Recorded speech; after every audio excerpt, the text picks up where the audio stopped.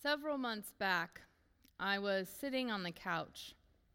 It was dark outside already. The kids were in bed. The couch was one of those that's a little too comfy, where you kind of slouch down and sink in. But I got a pillow, propped myself up, and focused in as my friend shared her wrestling of sorts.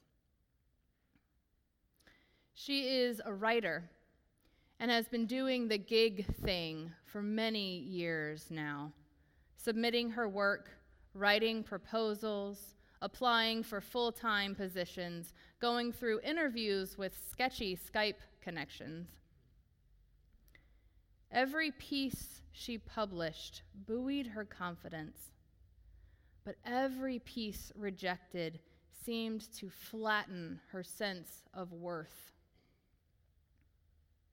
Even as she received professional accolades, something seemed to gnaw away at her heart, which was being battered by voices that said she wasn't good enough, not successful enough.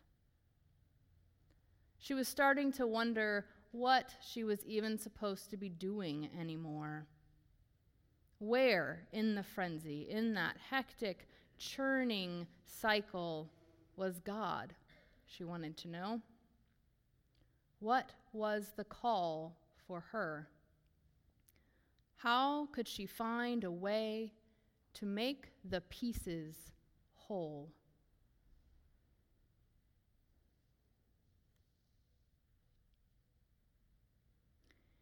In our reading from the prophet Joel today, we find a community at a loss, staring at pieces of a life that no longer fit together the way they are used to.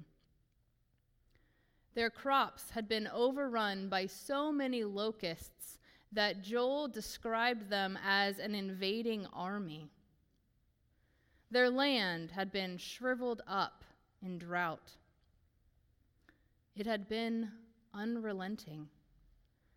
Their grains and their grapes, their olive trees, their fig and pomegranate and apple trees, everything was being consumed. Their hearts carried a heavy weariness. Yet Joel called them to be open to God in the midst of their brokenness. While we are unlikely to encounter literal swarms of locusts here, we know about an insatiable hunger for consumption that devours people and creation.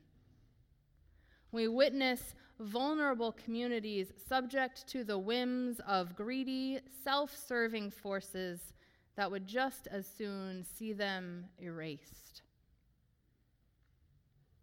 Some among us know something of what it feels like to have the fruit of our labor just eaten alive. There are times when we feel utterly dry, when we look for God, when we try to hear a call, but we cannot piece together what the way forward ought to look like.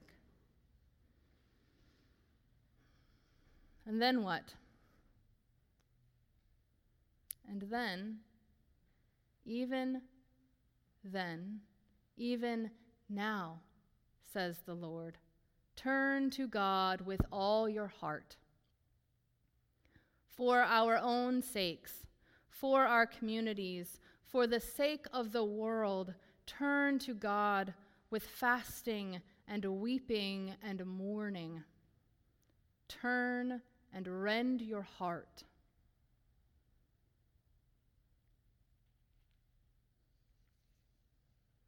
I followed up with my writer friend last month after she'd had the opportunity to go on a personal retreat.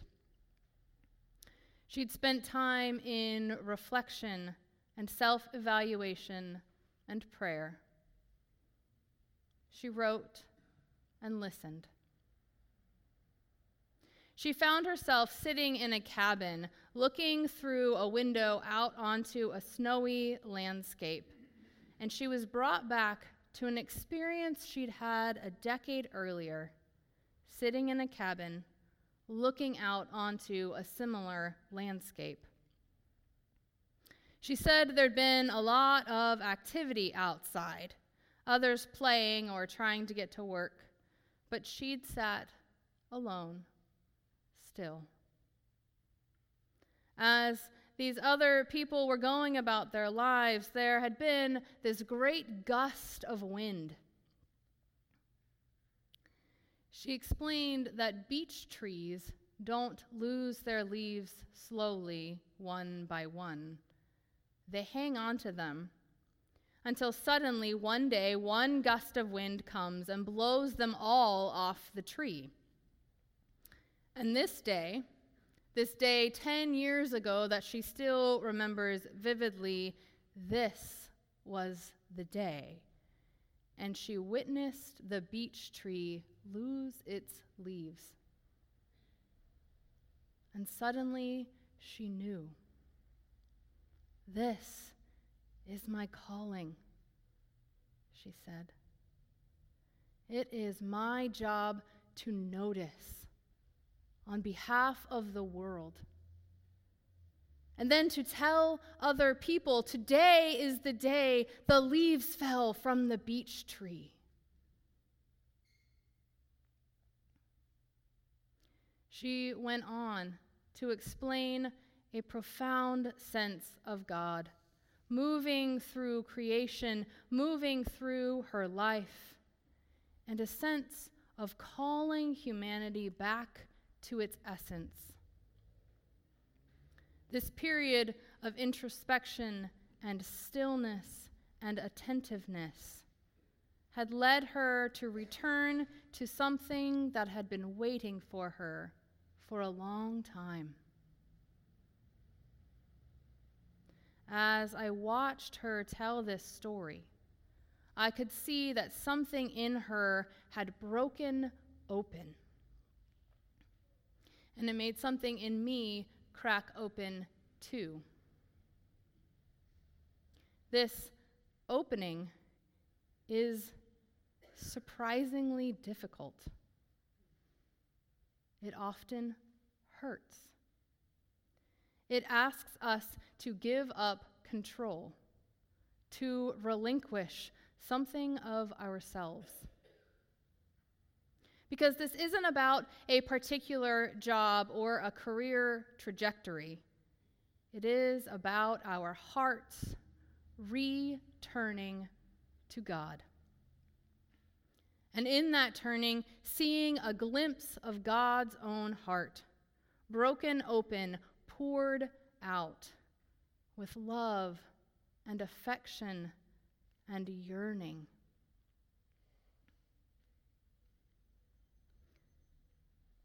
This God is gracious and merciful. Sometimes when we hear that, I think we picture a judge who might hand down a merciful sentence. But actually, this word merciful has its root in the Hebrew word for womb.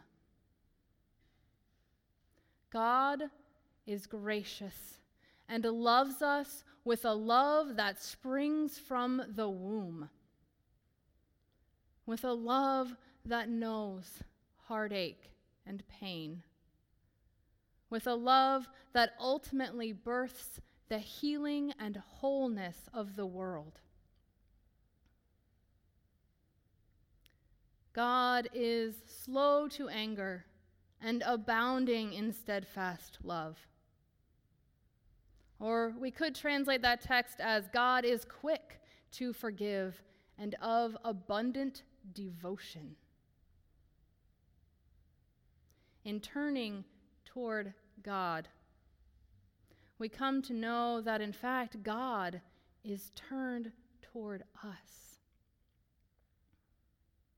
When we are willing to crack ourselves open, we often find that God relents, meaning that God is deeply moved in the gut, in her womb.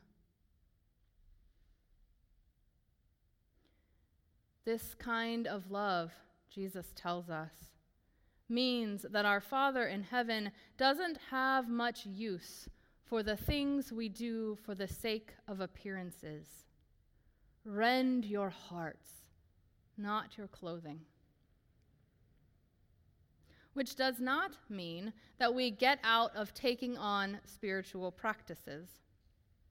Jesus says, when you give, when you pray, when you fast, fully expecting that we will do those things. It means, rather, that we take this season as a spiritual retreat of sorts, with a willingness to wander among the pieces, to spend time with those things God is inviting us to notice. It means that we take on disciplines or give up things we value, expecting that doing so will change us somehow. And it also means that we call an assembly and we gather the people because we engage this turning together. Not so that any of us may be seen by others, but because it helps to be on the journey alongside others who are paying attention. In the midst of drought or confusion or desolation, in the midst of frenzied activity that is so full and yet somehow empty, this way matters for us and for the world. As we discern the path ahead through self-examination, repentance, prayer, and fasting, we trust that we will be met with mercy as we turn and allow our hearts to crack open.